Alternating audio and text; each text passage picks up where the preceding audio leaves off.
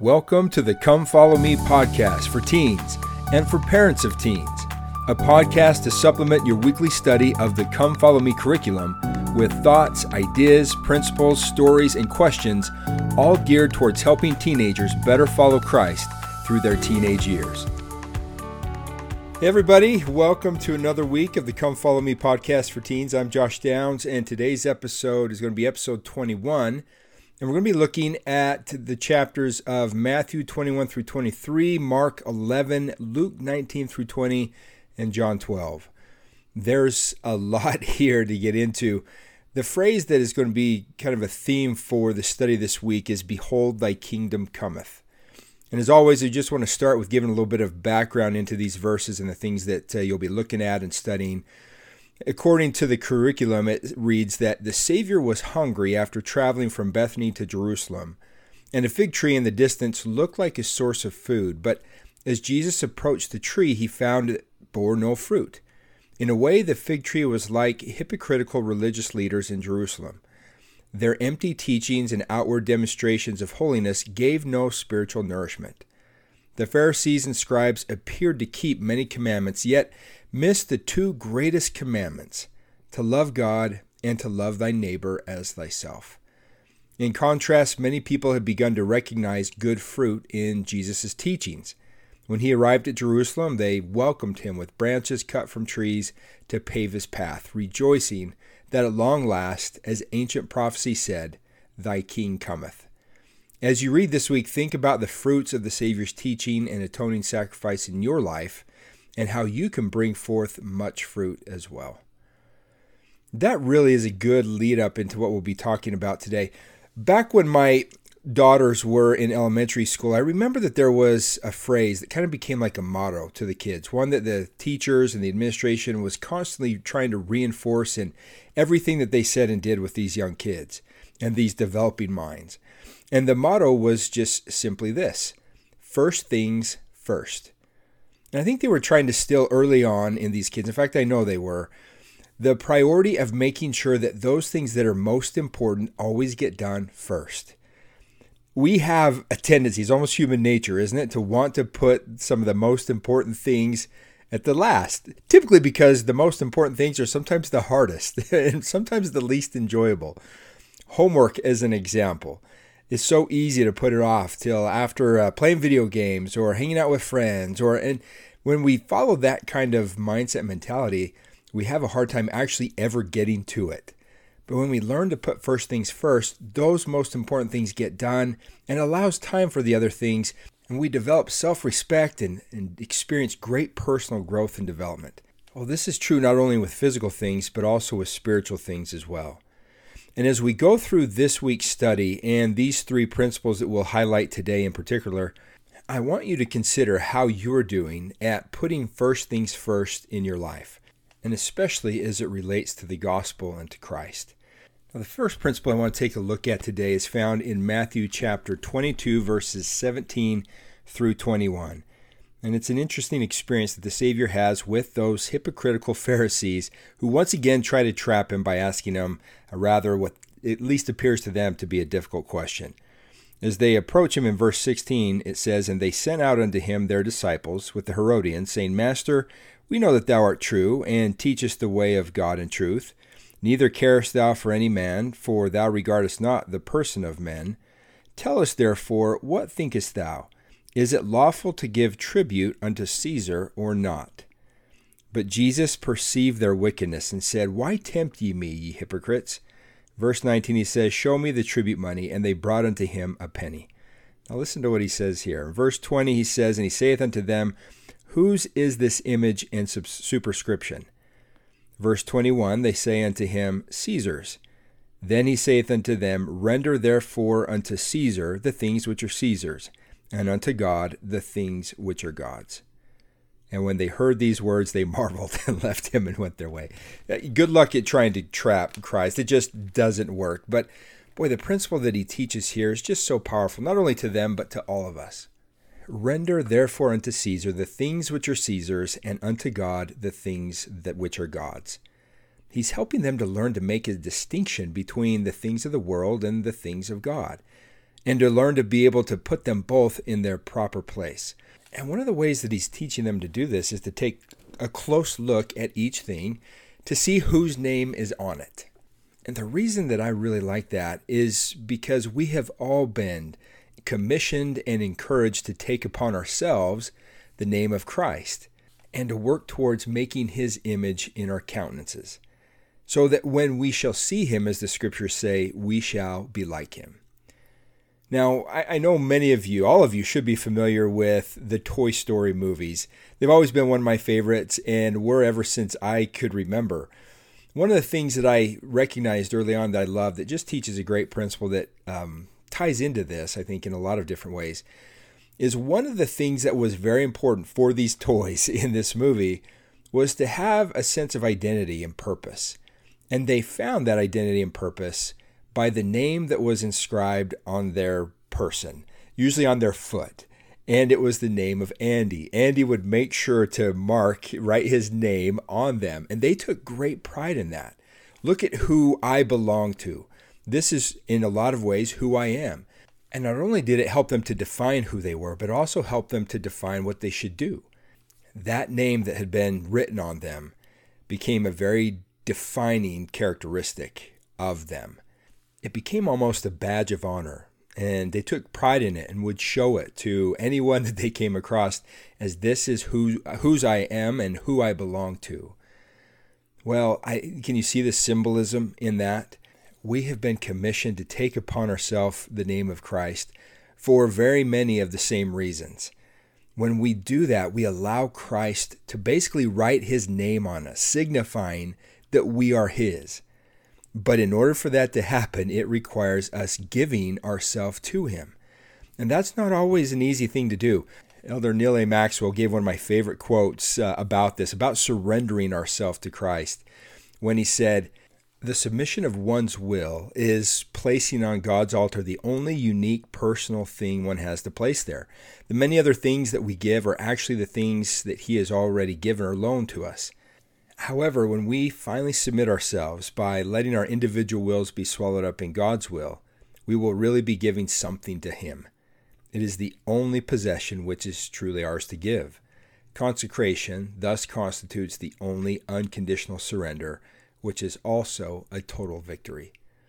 Now, young people, this is one of the most important lessons you can learn early on in your life, is to recognize that you are not yours alone. We all struggle, especially at that age, trying to find who we are and our identity. And I'm telling you, the best way for you to understand and find who you are is to give yourself to God, to allow him to write his name on you, defining you as his. After all, he is your creator.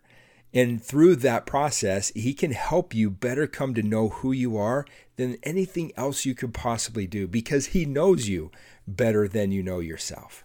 But in order for that to happen, that requires you following Christ's counsel here and learning to distinguish what belongs to the world and giving it to the world, and what belongs to Christ and giving it to Christ, including ourselves. And as I mentioned earlier, that's not an easy thing to do. The world wants to write its name on you, and you can see a lot of people walking around in the world with basically the world's name written on them, signifying that they belong to the world. But if you look closely enough, you can also see a much smaller group of people who are going around the world with a different name written on them, signifying that they belong to a different owner, that of Christ. That kind of decision may require us to take a stand against the world, even if at times we have to stand alone. I remember President Monson telling a wonderful story about a time when he was in the military, and Sunday was approaching, and everyone lined up, and they were all instructed where to go to have their different worship services. And one by one, each religion was mentioned, from Baptists to Catholics to Protestants and Methodists, and he just stood there while everyone else slowly went off to their different assignments. He said in part he was tempted to go with some of the other groups because, well, he just didn't want to be alone and the only one standing there. But he knew to what church and what God he belonged to, and so he stood his ground, even though in his mind he was completely alone, until he was surprised to hear his staff sergeant give the instruction, You other men that are here, you go wherever it is that you need to go or want to go to conduct your worship services. He couldn't see it, but there were some other men behind him that were members as well, waiting for their religion and faith to be acknowledged and recognized. And he used that story to illustrate the point that there will be times where each of us may have to take a stand in what we believe and what we know is right, even if it means standing alone.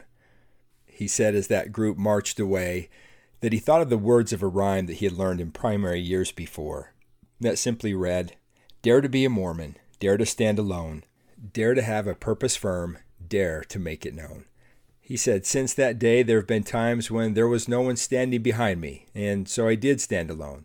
But how grateful I am that I made the decision long ago to remain strong and true, always prepared and ready to defend my religion should the need arise. And I hope, young people, that that's a decision that you've made as well. Now, some questions for you to consider as it relates to this principle. In what ways have you given your life to God? In what ways are you planning on giving your life to God in the future? How do others know that you belong to Him? How can they tell? What is the predominant influence in your appearance and countenance, the world or Christ? What can you do to give yourself more fully to Him? How can you better let others know where you stand, even if you have to stand alone? How have you already had to stand alone in standing for Christ and His church? What friends do you have in your life that will make it easy to take a stand for Christ? And maybe what friends do you have that might make it hard to take a stand for Christ? Now, principle 2, I want to take a look at John chapter 12, verses 25 through 27. And in these verses, it's not necessarily tied to a story, but just a great teaching that the Savior gives. Starting in verse 25, he says that he that loveth his life shall lose it, and he that hateth his life in this world shall keep it unto life eternal. And that if any man serve me, let him follow me, and where I am, there will also my servant be. If any man serve him, him will my Father honor. And then this great verse in verse 27 that I love. He says, Now is my soul troubled, and what shall I say? Father, save me from this hour. But for this cause came I unto this hour. He knows that his time is quickly approaching, and this verse alone illustrates that the Savior's feeling a little anxious about it, a little nervous about what's to come. He's never fully experienced an atonement or the suffering that's a part of living in this world, and that he certainly is about to go through. And there's a part of him, I'm sure, as he prayed in the Garden of Gethsemane, to have this cup removed from him. But yet, he knows his purpose, and he knows why he's here. And that last phrase, now is my soul troubled, and what shall I say? Father, save me from this hour, but for this cause came I unto this hour. Boy, I would encourage you to mark that particular phrase, young people.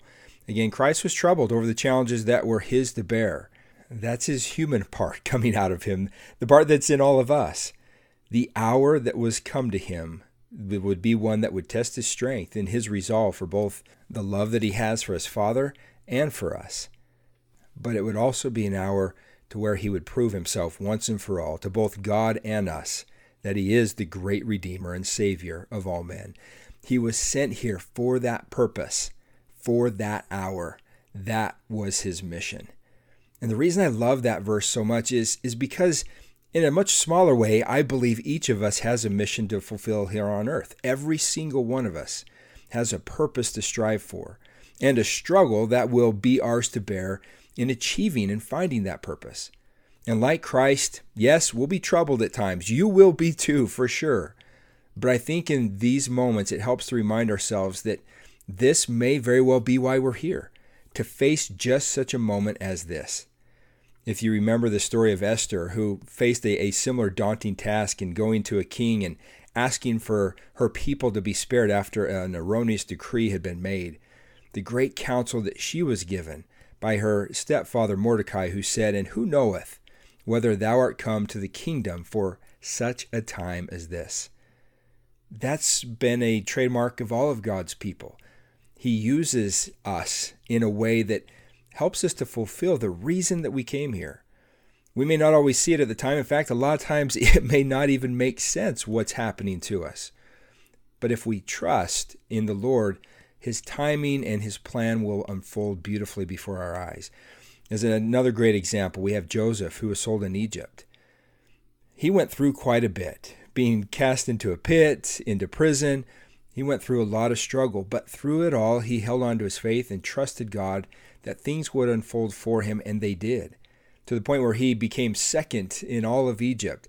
And when he had that well-known confrontation with his brothers at the end and revealed himself to them, and they, of course, apologized profusely for the things that they had done to him, his answer was simply, it's okay, that it wasn't you that sent me here, but God. That's what made it easier for him to forgive his brothers. It was his ability to see God's hand in guiding his life, regardless of what anyone else did, and allowing his struggles to become a part of his story and a part of God's purpose and plan for him. As he said in Genesis 45:8, "So then it was not you who sent me here, but God." Now, I'm not sure, young people, what purpose you have and what mission is yours to fulfill here on earth, or what hour that you've been sent here for. But I know that you have one, and the struggle that will be yours will have the potential to be your greatest victory and will be a part of your great story and purpose. You don't know what it is, but God does, and it's up to you to choose to trust him that your plan will unfold as it is meant to.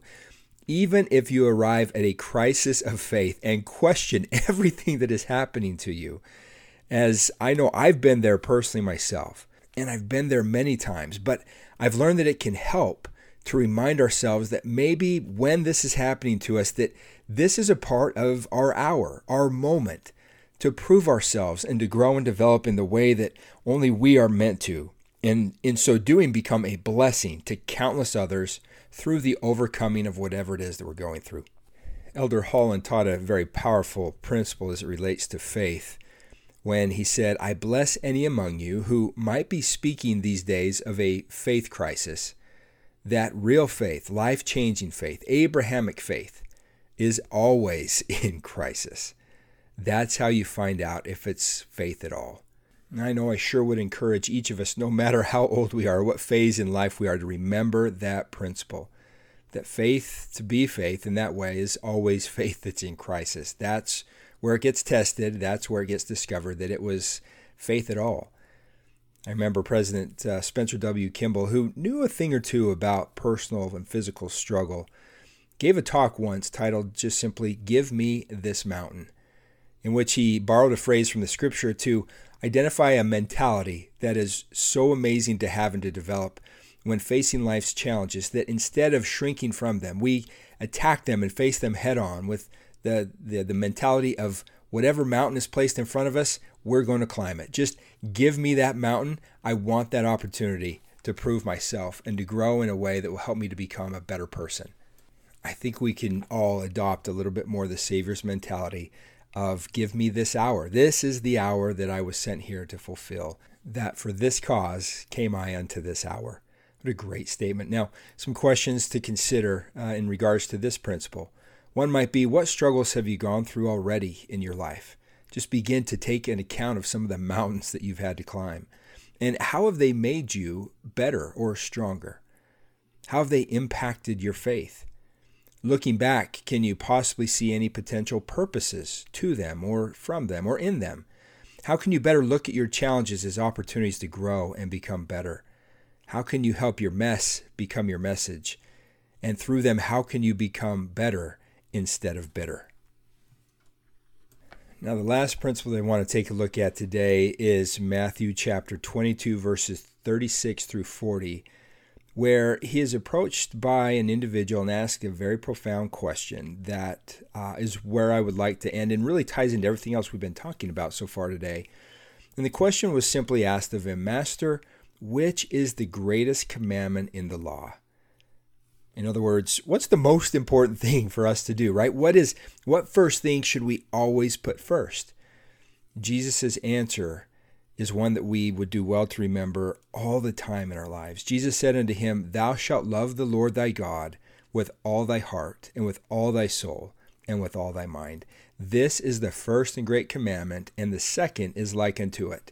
Thou shalt love thy neighbor as thyself." On these two commandments, he continued to say, hang all the law and the prophets. And one of the reasons I love that statement so much is because it resonates with me from the time ever since I was just a little boy. As a young boy, I remember I came across a quote. I started to talk like a young boy there. Across a quote, a quote that I have always tried to live my life by. The quote was from President Ezra Taft Benson, who said, when we put God first, all other things fall into their proper place or drop out of our lives. I remember in finding that verse and having been drawn so much to it that I even had my father put together in a little frame that quote, and I put it in my bedroom so I'd always see it. I just always wanted to remember that statement, that when we put God first, all other things fall into their proper place or drop out of our lives. And as I've tried to live by that, now I haven't always, it's not always easy to do, but I have absolutely seen in my life the truth behind that statement. That when we put God first, everything else does fall into their proper place or it drops out of our lives. I remember there have been multiple times throughout my life where I had to make that decision. Do I put God first? Or do I put him last? Do I give the things of Caesar to Caesar? Or do I keep them myself? Do I give the things of God to God? Do I put first things first? One time in particular that I remember back when I was younger was when I had made the all-star team for my Little League baseball group that I was a part of. You have to understand, this was a huge deal to make this all-star team. It was a night and day different experience from one year to the next. This was the second year that I had played baseball. My first year was absolutely one of the most forgettable yet painful experiences of my entire life. I went through an entire season without getting a single hit, striking out just pretty much every time. I maybe walked a couple times, and those were super exciting moments for me. But more often than not, I couldn't hit the ball. I struggled so much at it. One game in particular, I remember I struck out 6 times. I was in tears by the end of the game. My team just didn't even know what to say to me. I could see their heads just begin to drop whenever my name was announced to be on deck because they knew I was an easy out. Well, my father took it upon himself to help me improve, and I decided I wanted to try to get better as well. So that summer, we just practiced a ton. He threw tennis balls to me, and I just hit them one after another. I just practiced over and over every single day. And the next year was quite a different story. I was hitting all the time. I got my first home run. I was voted to be on the all-star team of the league.